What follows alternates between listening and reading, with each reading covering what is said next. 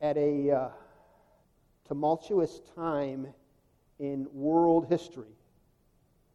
The prophet Habakkuk cried to God about the evil and violence that he saw in the world.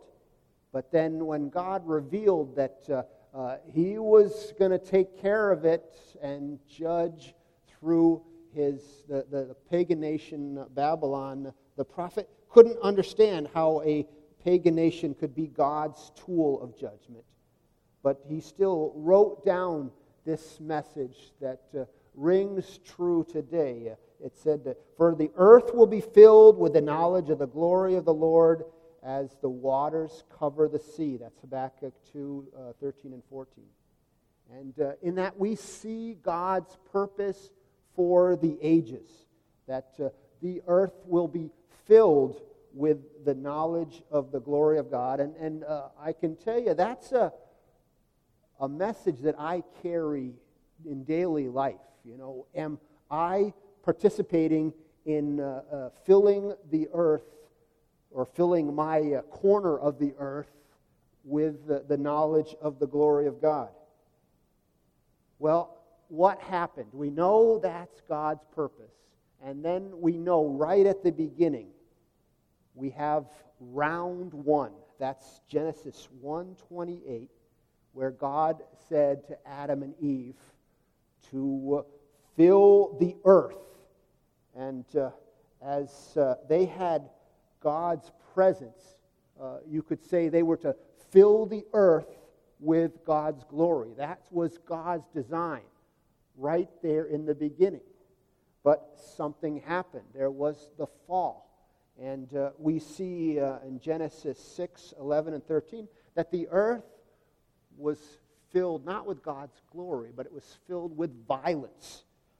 In Genesis 6, 5, God is talking to Noah. He said, "Every inclination of the thought of his heart was only evil all the time." Talking about what became of these people that were to fill the earth with God's glory. They filled the earth with violence. We have the murder, Cain and Abel.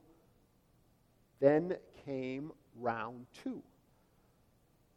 Noah survived and got out of the ark and was given the message from God in Genesis 9:1. The message to fill the earth once again. He was to fill the earth with God's glory, just like Adam and Eve were commanded. And it was up to him and his descendants to carry that task out. But what happened is, once again, the earth was filled with, not with God's glory, but with pride. We see in Genesis 11:4 that they made the Tower of Babel to make a name for themselves. And they substituted human glory for God's glory. Well, God's plan remained. His plan to fill the earth with His glory. And that started after the Tower of Babel, the judgment of God, confusing the people's languages. They didn't fill the earth with His glory. They came together to make a name for themselves, and God confused their languages. So indeed they did fill the earth, but they filled the earth with groups of people groups that had different languages that could not understand each other. And that's a situation that we find right up until today. And that was all part of God's plan. He planned that they would be the objects of His blessing and that salvation would reach them. And so in a way we can say now we're in round 3. We know that it's God's purpose to fill the earth with the knowledge of His glory. We know that people have filled the earth, but they filled the earth with different people groups that don't understand each other. And we understand that God has promised. We see this throughout the Scriptures, through the Psalms, the book of Isaiah. You can look at Isaiah 66, 19, and 20 if you care to, that God will reach the nations as part of His plan to fill the earth with His glory. That's something that's going to happen. We know that in addition, he has promised to use his people to do this. And we know that you have a role in this. Diane and I have been involved directly in this process. I'll tell you a little bit about it. We are language learning advisors. We took an 80-hour class which reinforced some of the things that we've learned over the years. I've learned a number of languages in the attempt to be involved in reaching the nations. And so we're language learning advisors in the growing, redemptive, participatory approach. And in that growing, redemptive, participatory approach, we call ourselves treasure bearers. Those that are following Jesus Christ, have the light of the glory of the knowledge of Jesus Christ in our hearts, and have that commandment. Know that God is going to use us to be part of reaching the nations. But then when we identify these different people groups that still lack knowledge of the glory of God and attempt to engage them, we find that we're cut off from them by a wall of noise, that they don't understand us and we don't understand them.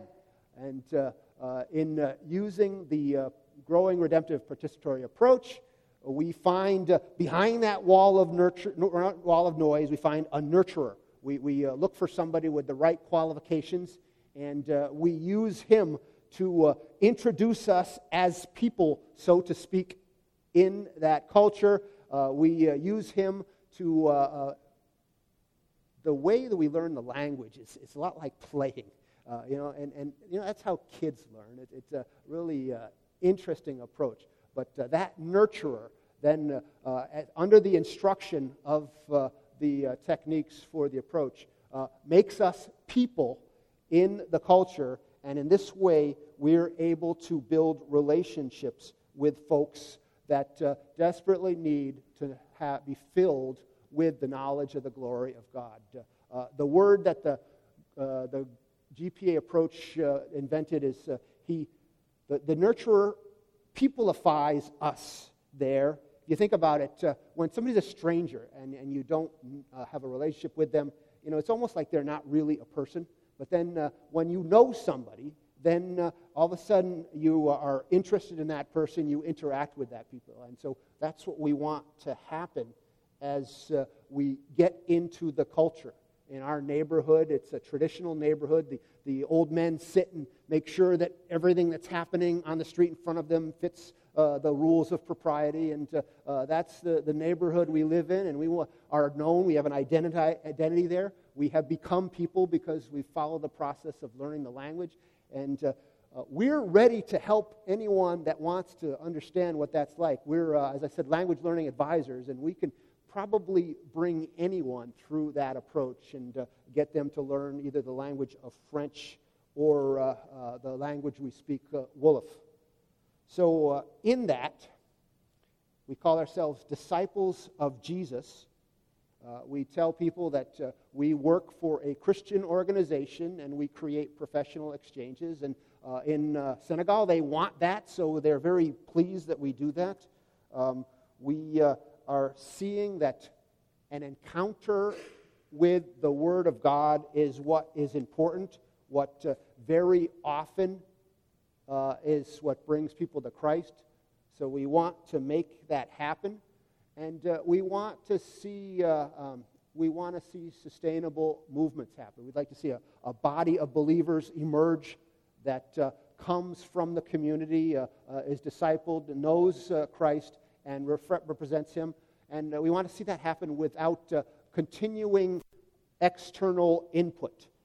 And so we're doing that. We believe in the bivocational Christian leader model. There's a man that is a follower of Jesus Christ. He's a friend of ours.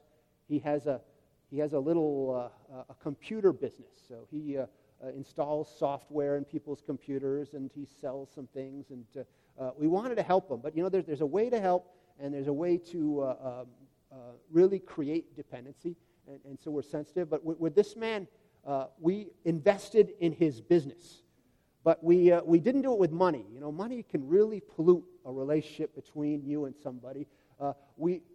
I noticed that a number of people were leaving the field, and they gave us some of their physical possessions. We had them laying around in the house, and so we decided to use the goodwill model. We said, okay, we're going to invest in your business. We're going to put these things in your place of your point of sale, and you can sell them, and with the money you can buy stock. He wanted USB keys is what he wanted to sell, and then that way you can earn more money and continue it on. And so we wrote it all up, made it all look professional, like we were real investors, and that's the goodwill model that we're using. I think it's sustainable. We'll keep following it, but I think it was a good way to work with him. And then with another situation where we're involved in radio, and so we're using money to buy radio time, and we work with a Christian leader on producing broadcasts that reveal the truths of the gospel within the Senegalese culture, and we're wanting to see that message impact people to the point where they make inquiries and they ask Senegalese national believers who they can call and find out about how to draw closer to Jesus Christ. And so those are the kinds of things we're trying to do to be sustainable and to start initiatives, especially start movement of people coming to know Christ and developing churches. We're able to field North Americans who want to be involved in building relationships in Senegal. We call the initiative Professionals for Senegal, where we open up professional exchanges.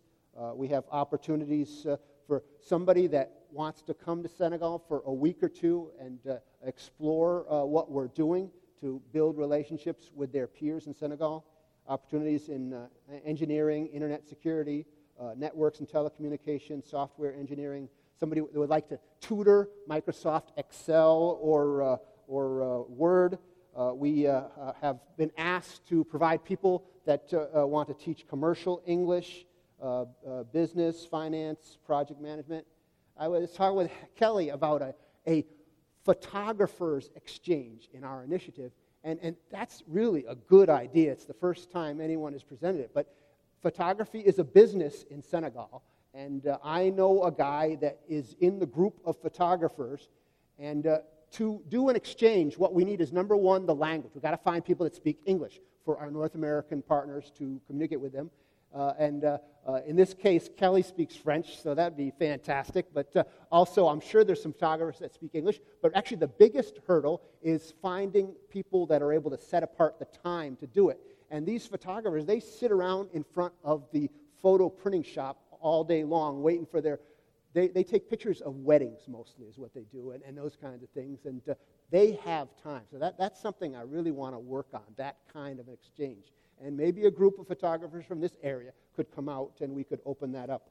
So that's what we're doing, involved with our North American partners and our Senegalese partners, building relationships. And what I've seen has to be a critical part of the mixture is humility. That is the vehicle that God uses to accomplish the purpose of redemption. Humility is thinking less of yourself. It's not thinking less of yourself, but thinking of yourself less. No, humility is entire dependence on God. And Diane and I have an advantage in this because when you learn a language, you are totally humiliating yourself. You are becoming like a child in that culture. I used to hang around with the taxi drivers, And Diane and I are language learning advisors. There's things that have to happen to learn a language. You have to have input that's at your level. So when you're just first starting out, you have to have input at just the absolute lowest level, and we have to make conditions for that to happen. And then you have to speak a lot in order to learn a language. And so I would go to this place where the taxi drivers would sit and wait for their customers, and I would sit down and I'd have things that I tried. I'd go there and try stuff, and they'd make fun of me, and they'd laugh at me, and sometimes they'd insult me. But over time, working with those taxi drivers, they helped me a little bit. They think they taught me to speak Wolof, is what they think. And then when I started to do okay, they would say, all right, now that we taught you Wolof, now what are you going to do for us, is what they said. And I go, oh. And remember what I said is money is poison. You would spoil a lot of relationships. But they were sitting around under a tree with a bench. And I said, all right, I'll make you 2 more benches. So that was my contribution to these people that helped me with the language. I gave them 2 benches, and they're my best pals now. So I've got some good friends in the taxi driver business there in Senegal. Humility. I've learned a lot about this on my personal website. I'm not able to speak real eloquently about this, but on my personal website, olinupdate.net, I posted an article by Andrew Murray on humility. If anyone is interested in the topic, I can just tell you how important it is. And that's a man that has done it very eloquently, which is really the model our Lord gives us in the incarnation, where it says in Philippians 2:3-11, that he humbled himself and became obedient unto death. And time and time again, we're given the exhortation in the Scriptures to be humble. And I just think it's the key to applying redemption in our context, in the Muslim world, and just in all interactions that we have, seeing how important it is. Tim Keller says that when ultimate reality becomes visible, you see a man on the cross loving people that do not love him, forgiving people who are abusing him, and sacrificially serving people who oppose him. Our service with humility follows this model. And somebody that wants to be humbled will bring you through a language learning program, and you'll see what it's like. Our intern came last January. He came for 3 months, and he did a great job. We showed him about language learning, and showed him, and he developed some competency in the language of Wolof, and then was able to hang out with his Senegalese family. He told us about his brothers and his mother and his father, and these were his Senegalese hosts, and he had a good chance to then communicate our faith with those folks and show a life lived for Christ. He participated in the Frontier Internship. We have a brochure on that out there, and if somebody's interested in living in Senegal for 3 to 6 months and has the ability to teach English at a certain level, we are interested in talking with you. Humility, the key to applying redemption, and in thinking about that, in the task of being involved in reaching the nations with the gospel of Jesus Christ, knowing that the earth will be filled with the knowledge of the glory of God. I asked myself the question, I ask all of us the question, is your life filled with the knowledge of the glory of God? If you have questions about what to do to make that happen, the staff here at WF will help you. My wife Diane and I, we often in the car listen to listen to messages by Tim Keller that we get from the Redeemer Presbyterian Church website. And I like him because he tells you what to do. I want somebody to tell me what I actually have to do. And sometimes we get that word, but sometimes it's a little convicting. Do people seek Christ in you? Colossians 1:27. The scriptures, 1 Peter 5:5, it says to clothe yourself in humility. In 2 Peter 1:5-7, it says, make every effort to add to your faith goodness, to goodness knowledge, to knowledge self-control, self-control perseverance, to perseverance godliness, and to godliness brotherly kindness, and to brotherly kindness love. In humility, showing others love for the sake of Jesus Christ. When ultimate reality becomes visible, you see a man on the cross loving people that do not love him, forgiving people who are abusing him, and sacrificially serving people who oppose him. Let's pray. Our Lord, we bow before you, asking you to reveal in our hearts how we can be humble before you, following the model that Jesus gave us, thus being instruments that you can use to engage and bring and fill the earth with the knowledge of the glory of God. We desire to know you better day by day and serve you with all of our hearts. Bless us all, Lord, as we seek this in Christ's name. Amen.